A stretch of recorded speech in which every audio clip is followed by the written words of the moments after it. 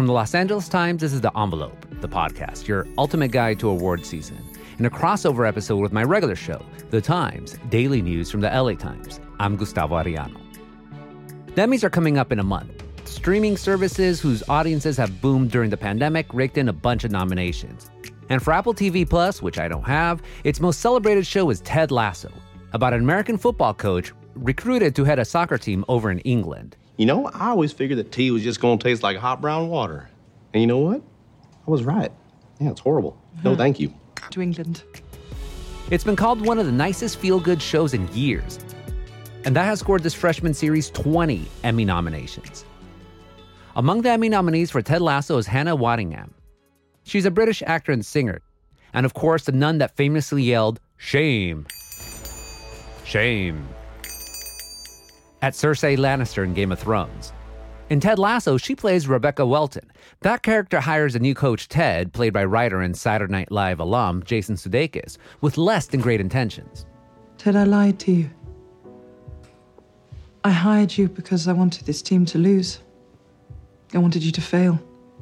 And I sabotaged you every chance I've had.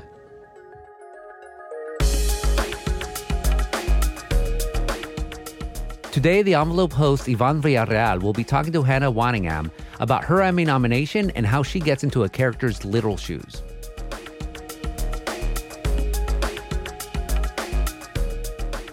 Hannah, thanks so much for joining me today.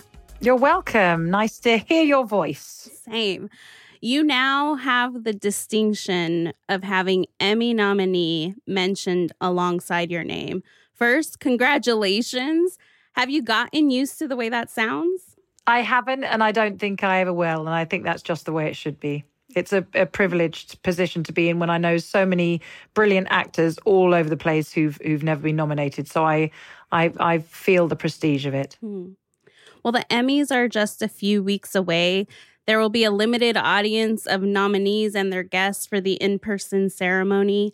Have you received any instructions for the big day? Like, do you have to get a test the day prior, the morning of? How are you feeling about it? I don't know about any of all that. All I know is that I'll be going come hell or high water. I haven't got involved in any of that, thankfully. Well, yeah, I mean, Ted Lasso is one of the nicest shows on TV right now. But for most of the first season, like you said, your character was not that nice. She spent almost the entirety of the season trying to bring down the football team that she newly owns as a way of getting back at her husband. In season 2, your character shows a softer side. She's embracing her love of the sport and her team. She's dating and she's reconnecting with her goddaughter. Did you miss anything about her hard edges, either for the character or in terms of playing her? I wouldn't say I miss her hard edges. I certainly had to find a new ground without her having any attrition with anyone, as far as anyone has seen at the moment. But I felt very softly and dearly about her and held her very precious to my heart from day one, even though she was doing all those things she was doing, because I knew why she was doing them. And it was a kind of rite of passage for her to gain catharsis through this person she never realized would come into her life and make everything different and better in the form of Ted. Rebecca is also the rare woman in power in sports. Are there any real life figures you've read up on or even reached out to as you've sort of settled into this role? No, not really, because her main thrust, of course, was very much, like I said previously, it could have been any subject matter. It could have been a golfing academy. It could have been in a school. It could have been anywhere. She was just hell-bent on destroying that which had been created by her ex because she knew that was the only thing he really cared about. So there wasn't the need for that there. And now I think I'm so deeply embedded in Rebecca and what she stands for that it hasn't been something I've felt that I need to rediscover or kind of embellish from season 1. I'm happy with where she sits and I take each moment as it comes because, of course, still with Rebecca, there's not an awful lot of football content anyway. She may be the head of that ship, so the buck stops with her. But of course, before that, there's been all the technical talk from Ted and from Nate and from Beard and from Roy Kent, So, and then all our fabulous boys in the locker room, they provide the proper football vibe that is so important. I wouldn't want to interfere with all their great work. People have been rooting for her since the beginning. Did that strike you as surprising? No, because I actually spoke to Jason very early on, just making sure that she wouldn't just be seen as the kind of Darth Vader of the piece.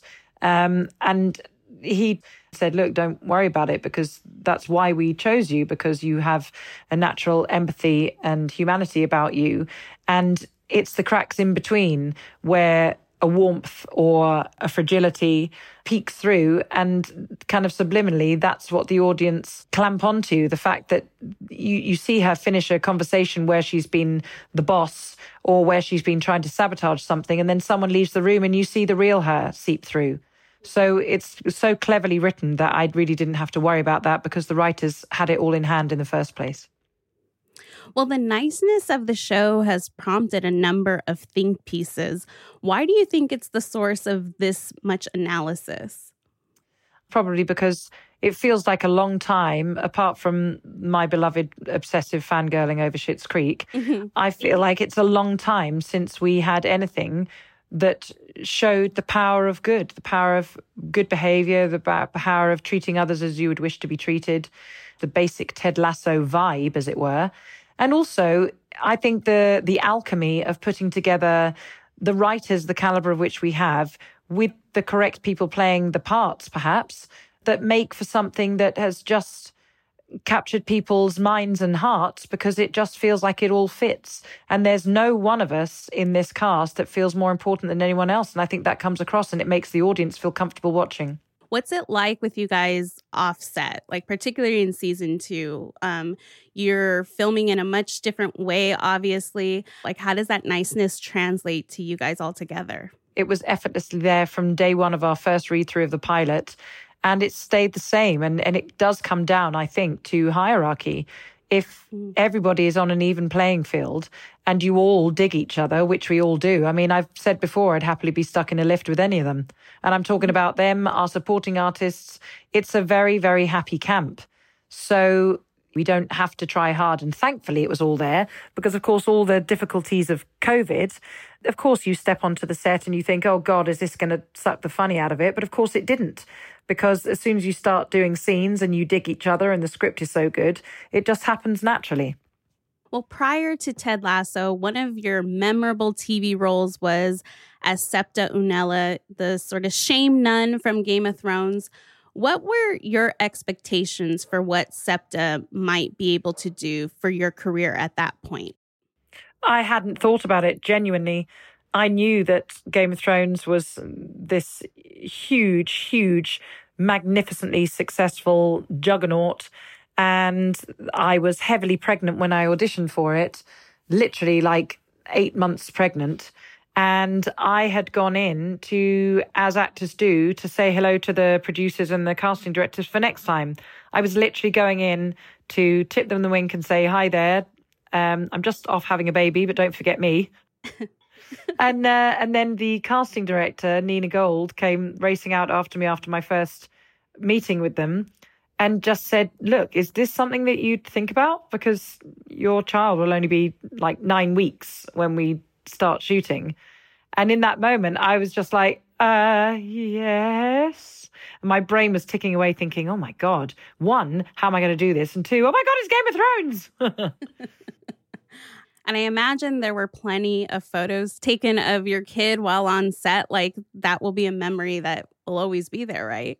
Oh, I've got the best behind the scenes photos of, me and my daughter on the Iron Throne and myself and Lena goofing around and being silly and stuff. It's, to be part of that in the history of TV is, God, just epic. Did you worry you'd be typecast as this terrifying woman, or have you found that you enjoy playing with those labels or perceptions? I love it. I actually go after it. The thing that I'm just about to start shooting now, I couldn't look more grim and disgusting again.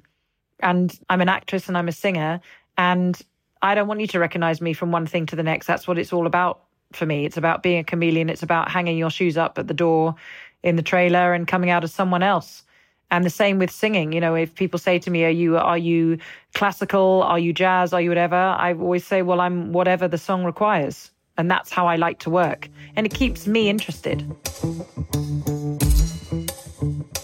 We'll be back after this break.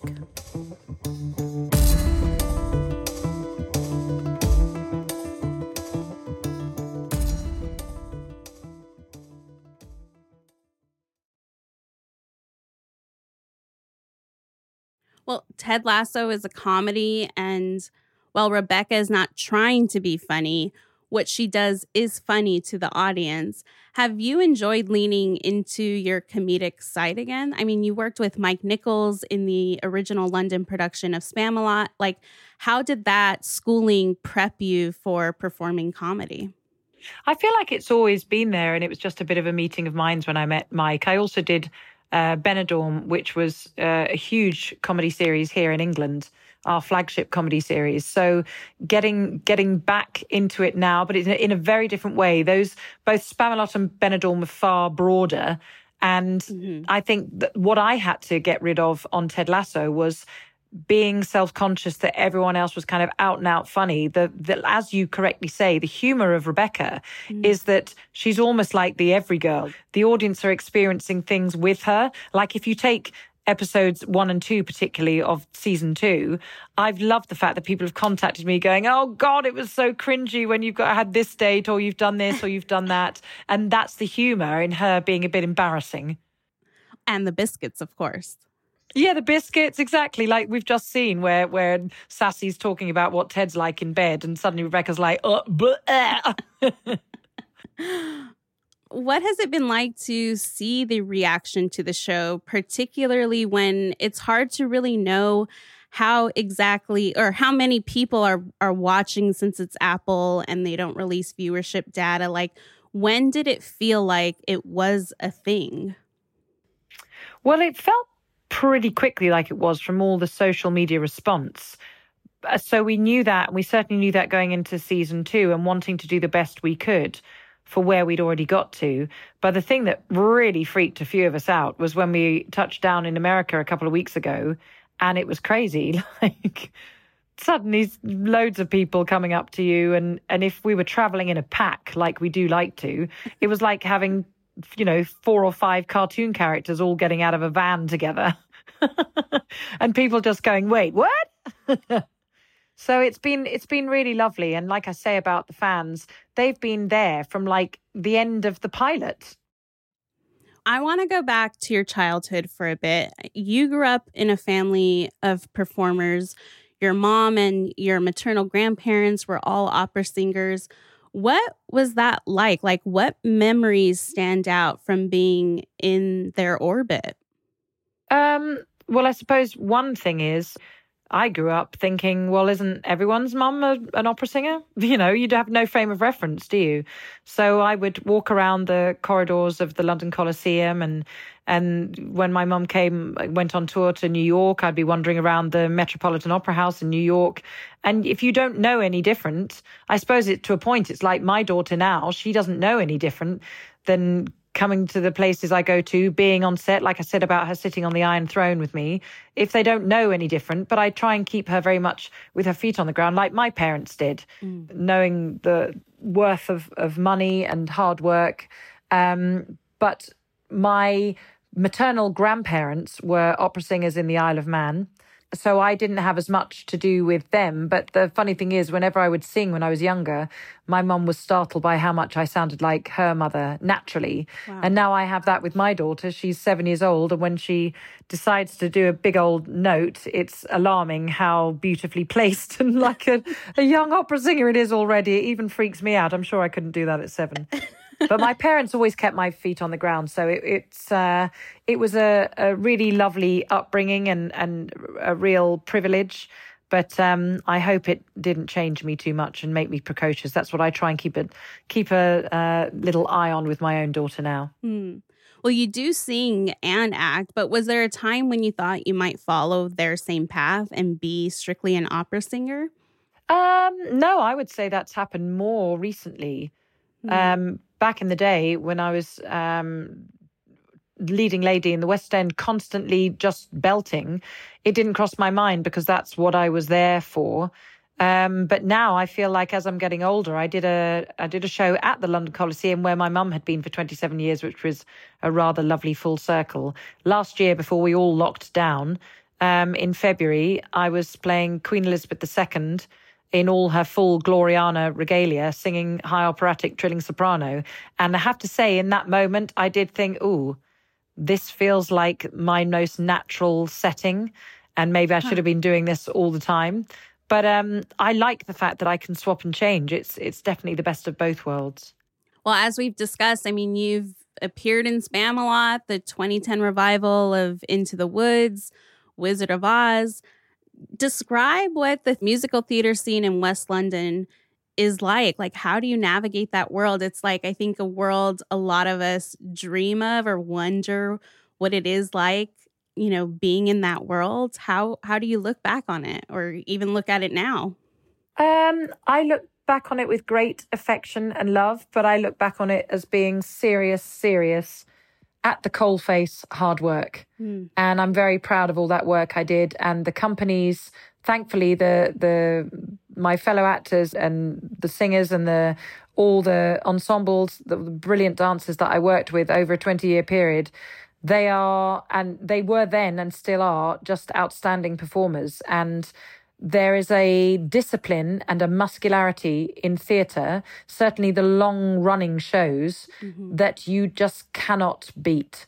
There's a reason why the West End and Broadway are so revered, and it's because they just have absolute workers.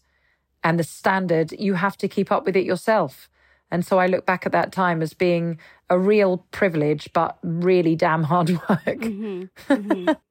Has there been anyone in your life who has been a Ted Lasso-like figure who, you know, has really encouraged you to see a dream through? Yes, undoubtedly Sir Trevor Nunn. He and I met when I came back from Spamalot on Broadway in 2008, 2009. I went in for a meeting with him for a little night music, and I think it was a meeting of minds the minute we met, in terms of him thinking, well, okay, I think I was about 33 at the time. We weren't going to go as young as you for the role of Desiree because nobody had ever played it that young. She'd always been kind of in her mid-50s, early 60s. And he aged down the production so that I could be that central character. And then they had the women who would have been my age at the time, they aged them down to kind of early 20s. And we then did Kiss Me Kate together as well. And I feel like he was the one that absolutely encouraged me to nurture the straight acting side and possibly move into more screen work, and gave me the confidence to do that because his way of directing is so filmic in the first place. And I felt like he was an absolute sucker for the details. And if I had perhaps been in things that were more showy, he made me look under the bonnet more and go for the detail of it to move people. Has it made you think about how you can be that person for someone else? Well, I hope that I've had that effect on others. I had a really lovely moment the other night. I was at the Anything Goes press night here at the Barbican, and a set designer came up to me and said hello, and I said, oh, hello, nice to meet you. And he said, oh, we have actually met before because I'm one of the patrons of Paul McCartney's drama school in Liverpool, and I went and gave their graduation speech, and he said, you won't remember me. I was sitting in the audience when you were talking to the students, and you put your back to all the parents and said, excuse me, I'm just going to speak to the students for a second. And you said, make sure if you get a script or you get an interview come in, make sure you know what you're talking about. Turn the telly off and really bother, because if you don't, somebody else will bother and they'll get it instead. And he said that stayed with me always, and I just wanted to thank you for that. And it absolutely meant the world that he'd come over and found me and said, I remember you saying that, and that's how I work. When you get, you know, a new role, is the first thing to do start researching or just really delve into the script? I would say delve into the script, and I have to feel the rhythm of the character, feel whether it's a kind of a languishing voice or staccato. I have to feel whether they would be strident or not. I have to feel the kind of the pitch of their voice. I have to see it all in my head like it's fully done on screen, and then I can work back from that. And a massive thing for me as well is shoes. The shoes of the character is everything for me. How soon did you figure out Rebecca's shoes? I didn't have to think. I didn't have to split second. I knew who she was with her shoes always. She would either be in dead flat pumps on her few days off, or she would be in absolutely sky high, don't F with me heels to keep people away from her. Never Uggs. No, God, no. Never flip-flops. And certainly never an apologetic kitten heel. Never.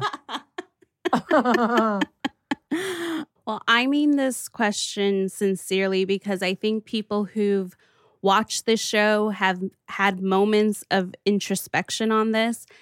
In the range of optimism, with Ted being the most optimistic and Rebecca maybe being the least or most cynical, where do you fall? And how has the show made you reevaluate your outlook on things? I actually am an optimistic person. I'm very much a glass half full. And if it isn't half full, work until it is half full. So I would definitely put myself up there. And I don't mean that as being self-congratulatory. I just know that that's how I am. I'm not a negative person. I don't think it serves you or anyone else. And I try to be the best version of myself for my little girl to give her a good start in life as well. I have no time for negativity or negative people or, people giving any kind of downer to a situation. I just think, come on, we could be in an awfully much worse situation than we are.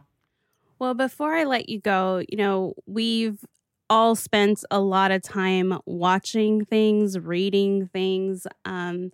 What content, what projects have you had the time to take in during this time? I'm pals with Noma Dumezweni, and I watched her in The Undoing, and I just thought the whole thing was absolutely meticulously executed and just beautifully played by all of them universally. It was so exhilarating and immediately made me want to do something similar. Just absolutely brilliant. Hugh Grant is just, God, you'd like to sit there with a notebook and a pencil and take down what he was doing in it, just brilliant. Thank you so much for speaking with me. It was a pleasure. Thank you so much, Yvonne. Take care.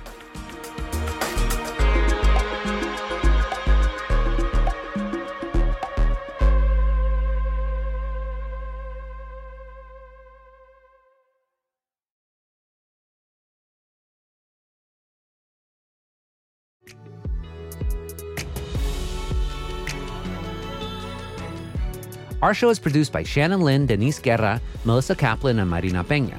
Our engineer is Mario Diaz. Our editors are Shawnee Hilton and Lauren Rabb. Our intern is Ashley Brown, and our theme music is by Mike Heflin. I'm Gustavo Arellano. We'll be back next week with more on the road to the Emmys.